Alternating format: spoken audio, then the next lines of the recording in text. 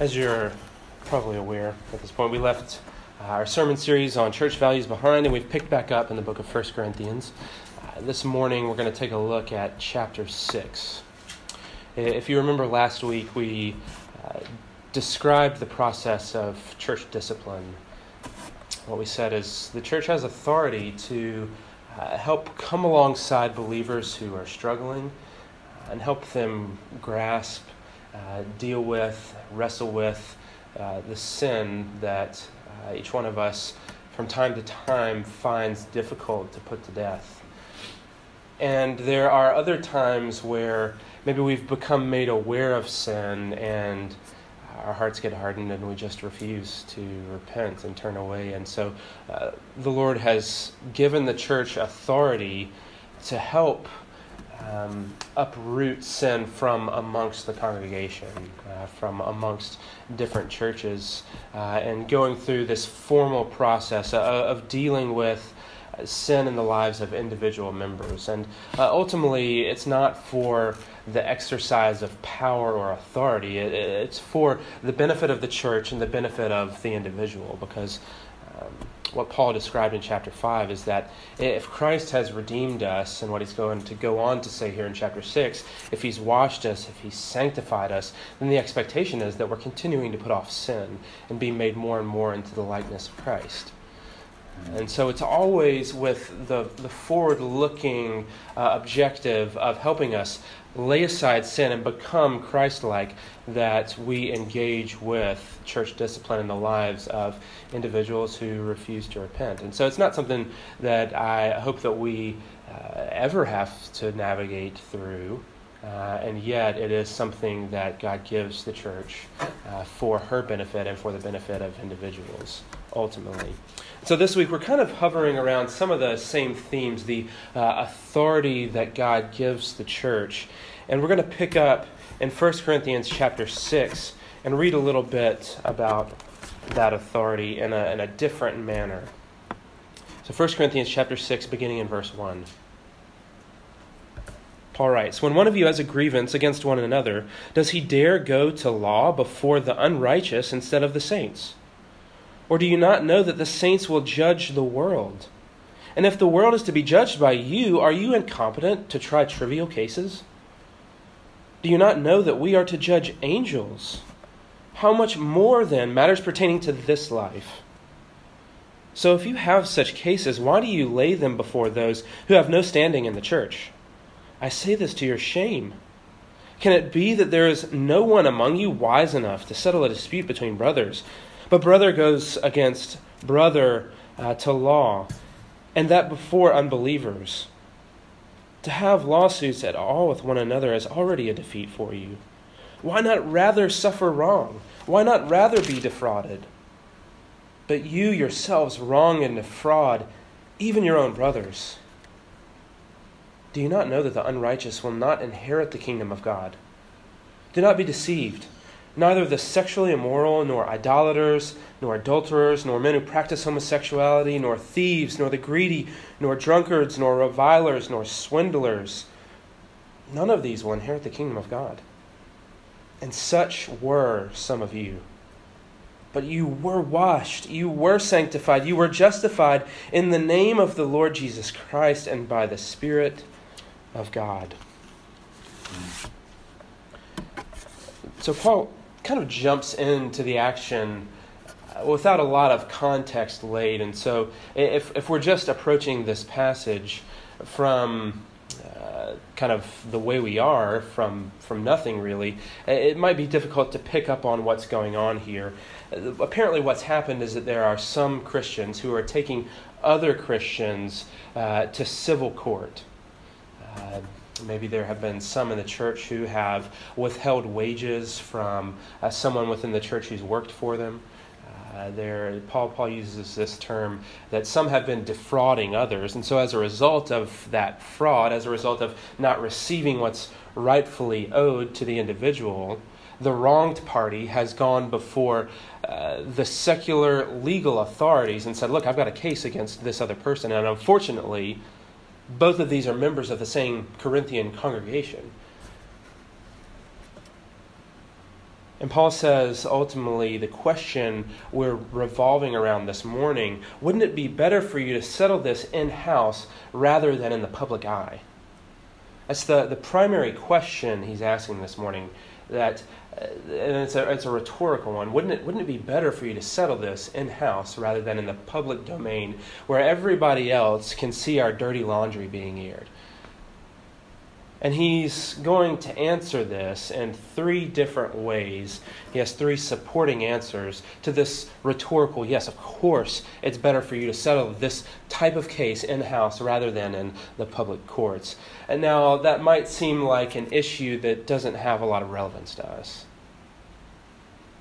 We're not in court. We're not being defrauded by one another. We don't find that any one of us has a legal case against one another. But I would argue, as we move through this passage today, that there is a lot to be found for us about not only the church's authority in our lives, our responsibility to the church, and quite a number of other implications about what it means to submit to the authority of the church for the benefit of the church and for the benefit, ultimately, of the name of Christ. And so the outline this morning is going to be those three supporting answers that Paul provides to the question of, wouldn't it be better for you to settle this in-house rather than in the public eye? And so he lays out three arguments. I want to look back at verses 2 through 5 to uncover the first argument. Verse 2, or do you not know that the saints will judge the world? And if the world is to be judged by you, are you incompetent to try trivial cases? Paul is saying, first and foremost, that the church has authority to make some legal decisions in-house. It's the most obvious answer to the question that he's already posed of whether or not it would be better for us, for the churches, to settle issues in-house. And he says, look, the church has authority to handle this type of legal situation. And he starts with a pretty common biblical argument. It's called the argument from the greater to the lesser. You'll notice this in verse 3. It's a really common wording that I want to point out to you. He says, do you not know that we are to judge angels? How much more then are we able to, in other words, matters pertaining to this life? If we're able to judge angels one day, Paul writes, then how much more competent are we to try trivial cases? If he writes in verse 2, do you not know that the saints will judge the world? How much more competent are you to try these trivial cases? It's an argument from greater to lesser. It says if A is true, this big picture scenario, then how much more true will this smaller scenario be? You still see that commonly in law and in practice today. For instance, if I were to go into a 7-Eleven and steal a couple of candy bars, I would be punished legally. But how much more would I be punished if I went into the bank and tried to hold it up with a gun and steal $10,000? That, of course, the punishment for robbing a bank is greater than the punishment for stealing some food from a 7-Eleven. That's the type of argument that Paul is describing here. He says, look, you Christians have to understand that one day you're going to judge the world and you're going to judge angels. And Paul's not trying to get bogged down in the details here. He doesn't offer any sort of explanation about what that means. And we really don't get much else in Scripture to clarify exactly what he has in view by judging the world and by judging angels. Because that's not the point. He just says, look, you're going to do it, so you have to understand that the church has authority to make judgments here and now about much smaller, trivial cases. The greater to lesser argument here is that he's saying, look, there's going to be more people, there's going to be more important figures, and there's going to be higher stakes one day in the judgments you're going to make than in these worldly, trivial judgments right now. In other words, the church has authority for this type of case because it has authority in even more eternally significant events to come. Amen. And so he's trying to get them to understand, look, if you've got the qualifications, then do it. Don't put it before other people who aren't even in the church. They don't have any, he writes, any sort of spiritual standing in the church.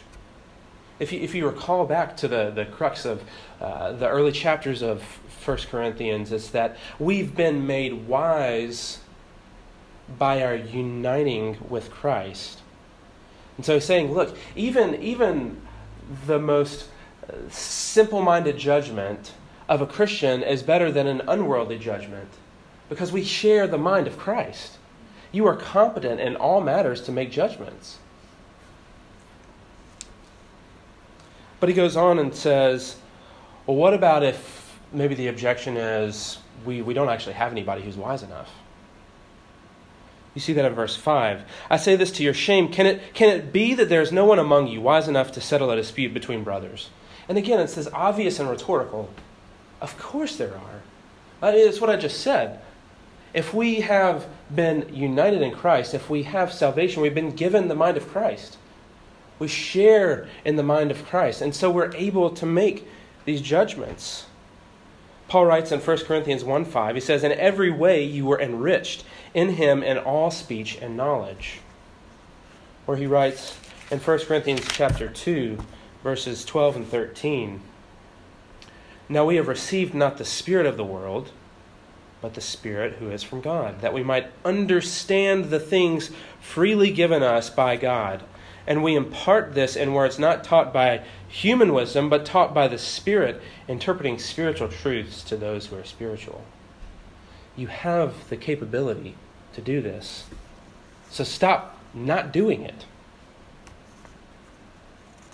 Ultimately, if you've got the authority and the manpower, handle your stuff in-house.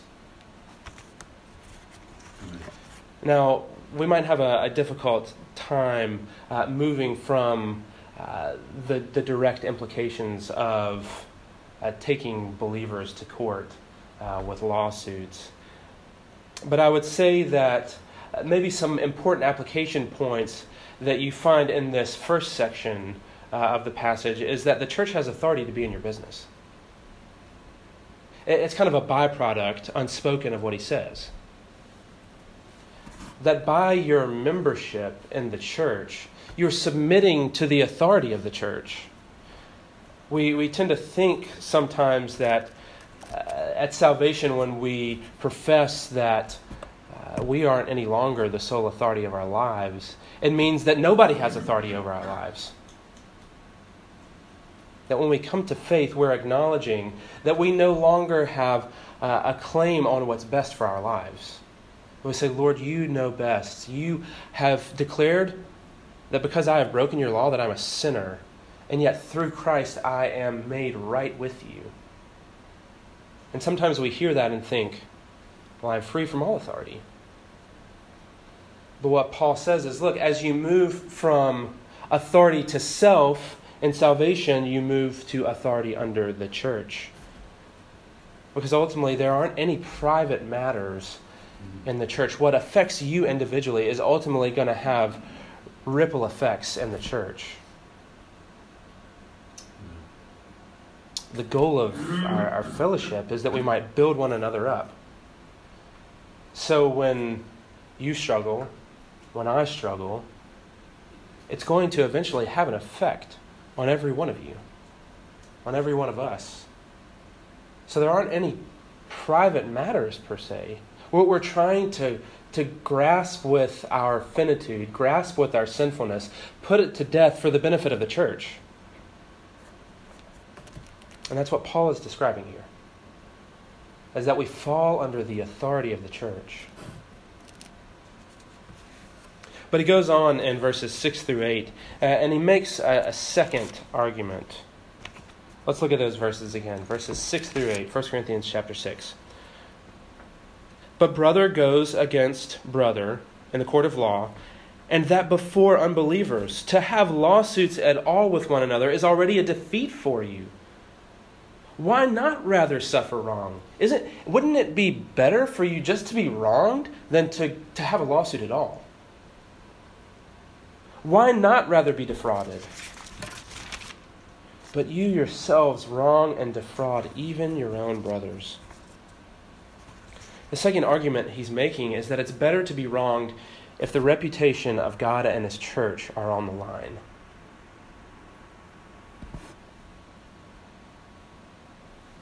That's what he says there at the very beginning of those verses. Look, I understand that you have a legal case to be made, right? You haven't received your wages. You've been defrauded somehow. And so the natural progression would typically be you go to court. But Paul is saying, look, that's a defeat for you that you're going to court. You have a legal right not to be swindled. But he says, isn't it better to try and achieve some sort of restoration instead of punishment? Isn't it better to try and create peace between the parties and show the person who's in the wrong that is defrauding the one who has their wages stolen? Isn't it better to bring them to a point of forgiveness and understand that they need to apologize, to grow, and to learn? Paul is saying, look, you let yourselves be wronged if it means that the reputation of God and his church is on the line. Because ultimately what's being communicated by these lawsuits that are present there in the Corinthian church is that there isn't a real unity in the church. That there hasn't been a supernatural knitting together that is fundamental to our experience in Christ. Look at what he says in verse 7. To have lawsuits at all with one another is already, what? A defeat for you. A defeat for you. What he means there in describing a defeat is that it's a complete and comprehensive moral failure on the part of the Corinthians. And it's not only a moral failure, but it's one publicly displayed. The world understands that to be religious people, regardless of whether they acknowledge the way we believe in Christ, they understand that to be a religious person means you're probably going to act different. Your way of living is going to be different. The way you speak is going to be different. The way you spend your time, your money, your energy is going to be different.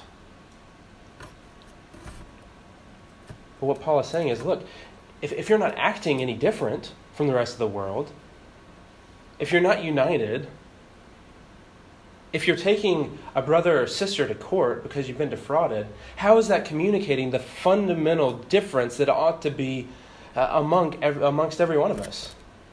How does that commend Christ to the world? How does that commend a new way of living? Why would someone want to look at our lives and if they don't see anything different, change their way of living? We commend Christ by our difference, our uprightness, by our holiness, by the unity that we have and we experience and we practice with one another. I want to be careful that we don't go too far when we describe the sort of laying down of rights. There's a reason Paul said, look, if you're being defrauded, lay down your right to take them to court for the good of the whole. It would be a little different if someone had gone up to a brother or sister and robbed them at gunpoint, or I guess at knife point, or with a stone. I don't know how you would have armed robbery back 2,000 years ago, but it would be a little different if bodily harm is on the line. And there's a definite line that we have to begin to draw and say, look, it's good and it's right for us to lay down our right to legal recourse.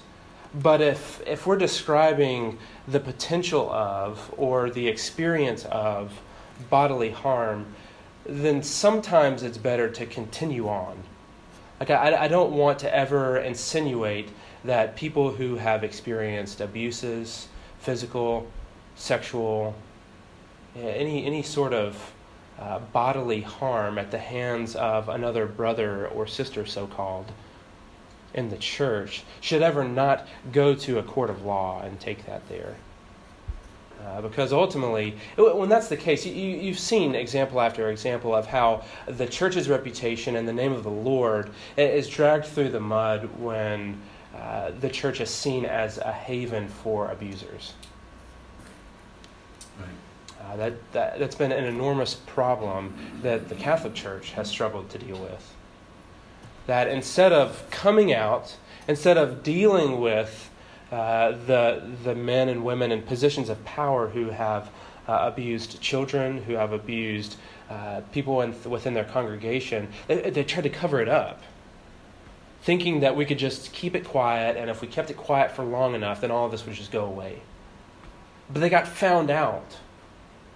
And so the damage, instead of coming out initially and saying, look, this person was wrong, we're sending them to court, we're dealing with this issue as severely as we need to, instead of coming out and taking the proper channels, they tried to cover it up, and the damage and the fallout is exponentially worse. So sometimes it is better for the good of the church to deal with instances in particular of bodily harm in legal channels. What Paul is talking about is your right to pay, these sort of petty cases.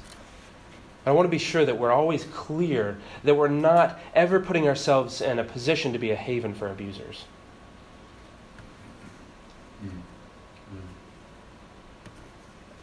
And again, you might have a difficult time getting from lawsuits that clearly don't exist within us to the sort of real-world application that we're describing. But if we kind of strip away the specifics, if we take away what's actually occurring, the lawsuit itself, what Paul is saying is that pettiness in front of people is actually a defeat for the church and for the name of the Lord. What he's trying to describe is that appearances matter. Appearances are significant in front of the world. And at the heart of this is a sort of me-first thinking. At the heart of a desire to take someone to court as a sort of, I need to get what's owed to me before the good of the group, before the good of the church. Paul describes an old way of thinking. He describes this in verses 11 and 12 that we read, in verse 11, as being a way that is not inheriting the kingdom of God. He says, look, this is not in keeping with the salvation that you have in Christ. The old way of thinking is that my reputation, my rights are more important than anything else. And that hits the nail on the head for us. I mean, every one of us struggles with that issue in thinking that I am more important than the church. I am more important than my brother and sister. But Paul is saying, look, if you're in Christ, the new way of thinking has to be that God's reputation is your first and primary consideration. Is what I'm about to do going to endear Christ, or is it going to drag his name through the mud?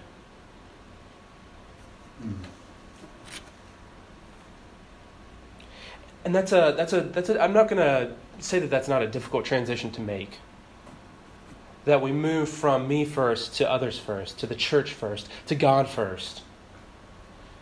But I love this saying that I heard when I was a lot younger.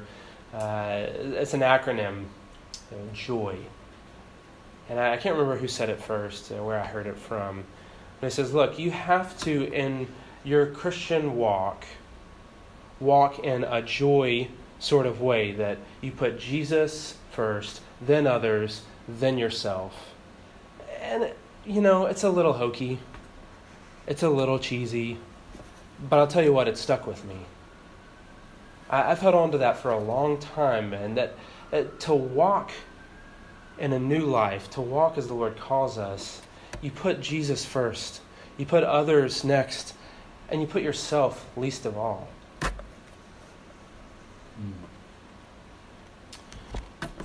I like Matthew 22, verses 36 through 40. If you'll turn there with me for just a moment. Jesus describes how we begin to move from a me-first orientation to an others-first, a God-first orientation. Matthew 22, verses 36 through 40.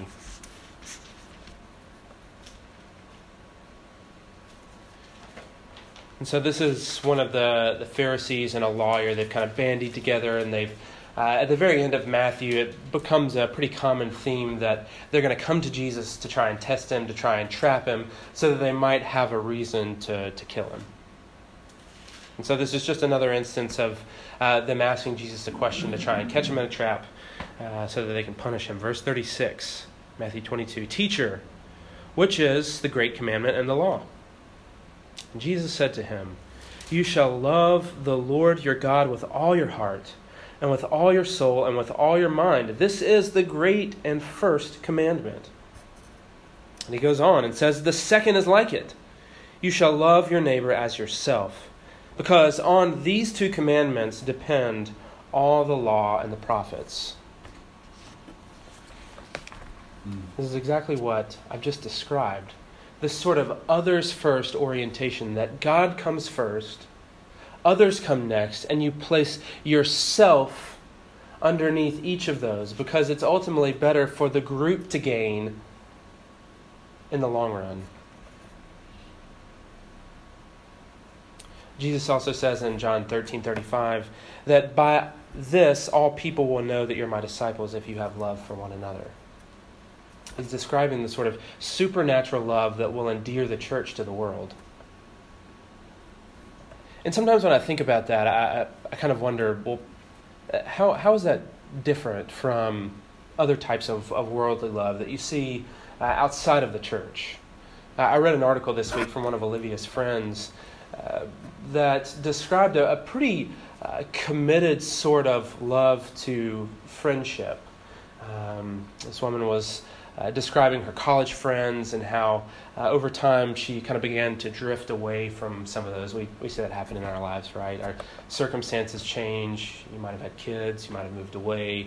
And some of your best friends, you just kind of lose contact, right? She said, look, I came to understand that those friends, I couldn't just let that sort of progressive drift happen. And she described how she renewed commitment to, if any one of them ever were sick, if any one of them ever couldn't take care of her kids, she wanted to, at a moment's notice, go take care of the kids, go make them soup, go do something that would be the greatest benefit to them, to just be there at times. And I thought, man, that's more sacrifice than we're willing to make sometimes as a church. And so what does Jesus mean when he says, by this all people will know that you're my disciples if you have love for one another?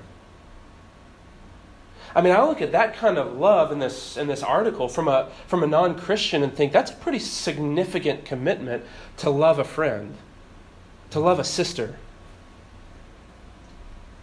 So what kind of love is it that actually stands out and communicates something significant, communicates something powerful about Jesus and his church?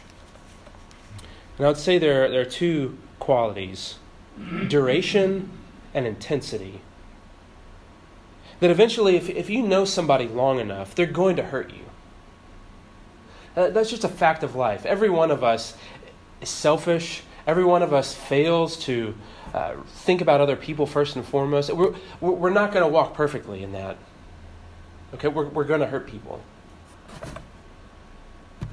And it's interesting that Peter comes to Jesus in Matthew 18 and says, Lord, if I forgive someone who's wronged me 7 times, I'm doing pretty well, aren't I?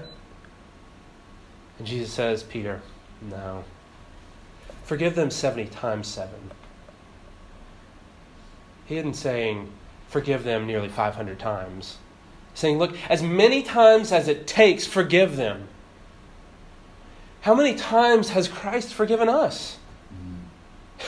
Probably 500 times already this morning. Duration. Continue to forgive despite historical and past and present and future wrongs. And intensity. Jesus goes on in John 15 to say, look, greater love has nobody than this, that someone would lay down their life for their friends. It's not just dropping everything you're doing at a moment's notice and going and taking soup, which is great. It's a beautiful picture of the kind of self-sacrificing love that says, my needs aren't as important as yours. But Jesus goes on and says, look, greater love has no man than this, that he would lay down his life for his friends. The intensity of that love, not only the duration, but the intensity of it. And of course, Jesus is the ultimate model of that he laid down his life so that we might have life.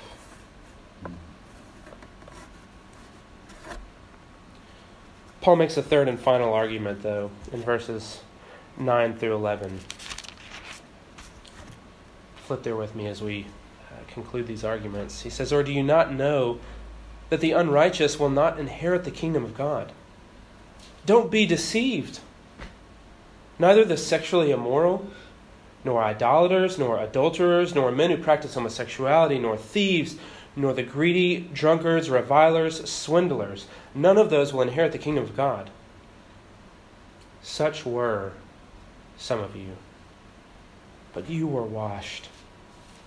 You were sanctified. You were justified in the name of the Lord Jesus Christ and by the Spirit of God.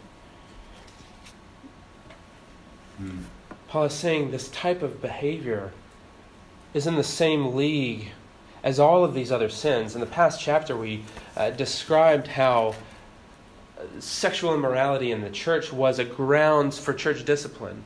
And so he ties us back into chapter 5 and says, look, this very issue of taking a brother or sister to court over a trivial issue of not getting the money you're owed is in the same league as sexual immorality.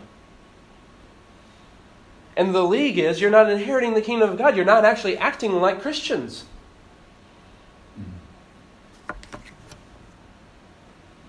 It's his most basic and desperate appeal for the Corinthians to deal with this problem in-house. He says, how could you? How could you allow this to happen?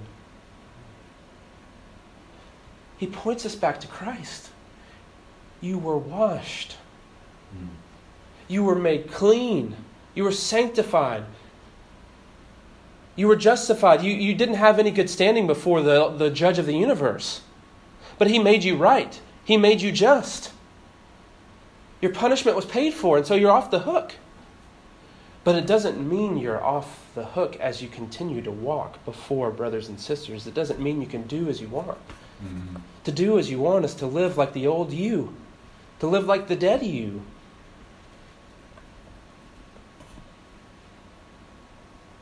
He appeals to them. Look, Jesus' blood has washed you. And so when you're feeling selfish, when you feel like you ought to come first, such were some of you. But you were washed. When you're feeling angry, such were some of you. But you were washed. When you're tempted to lust, such were you. But you were washed. Fill in the blank with any sin you want. Such were you. But you were washed. You were sanctified. You were justified. And that's not who you are anymore. You were that. You are in Christ. Paul describes that masterfully in Romans 6, probably better here than anywhere else. I want to read the first 8 verses with you. Romans 6, beginning in verse 1.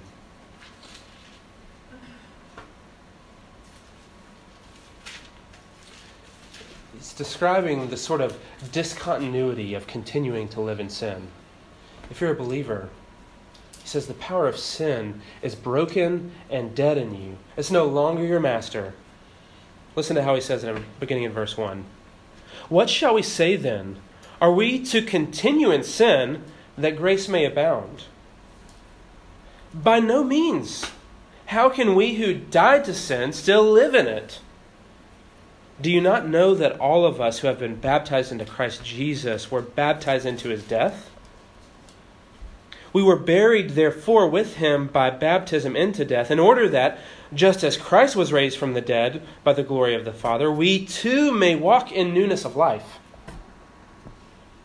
For if we have been united with him in death like his, we shall certainly be united with him in a resurrection like his. We know that our old self was crucified with him in order that the body of sin might be brought to nothing, so that we would no longer be enslaved to sin. For one who has died has been set free from sin. Now, if we have died with Christ, we believe that we will also live with him. It says, look, you have died to the power of sin. You were in a prison of sin. And God flung open the doors of the prison, set your chains free, and what you want to do is just continue to sit in the prison? It's mind-boggling.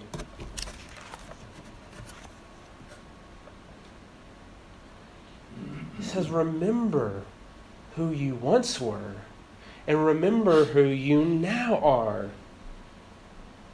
That you're no longer defined by your selfishness and your anger, your self-centeredness, your lustfulness. You're defined by your washedness, your cleanness, your rightness before God.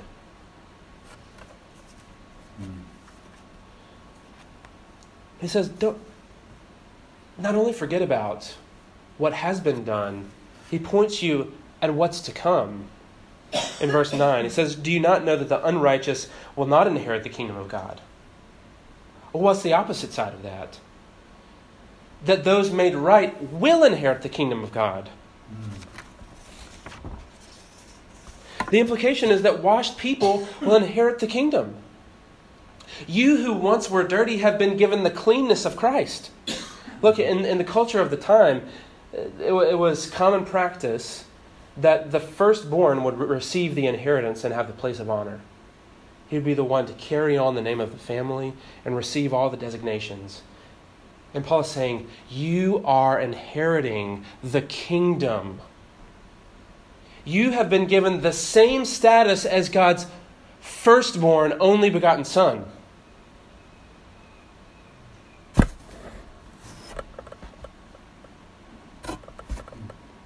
So why do you continue to live as if you're something you aren't? Imagine that. We will inherit the kingdom.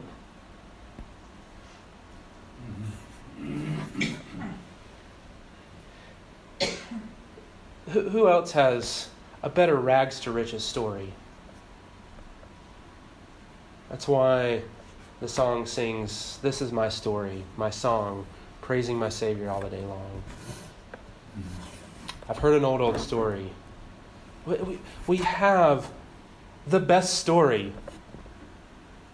It's a common trope in Hollywood, right? Rags to riches. We've got the best one. We describe the lowest low and the highest high possible. We say, come be a part of it. We invite others to be a part of it. It is good news. When we delight in that good news, we're going to tell other people about it. Mm-hmm.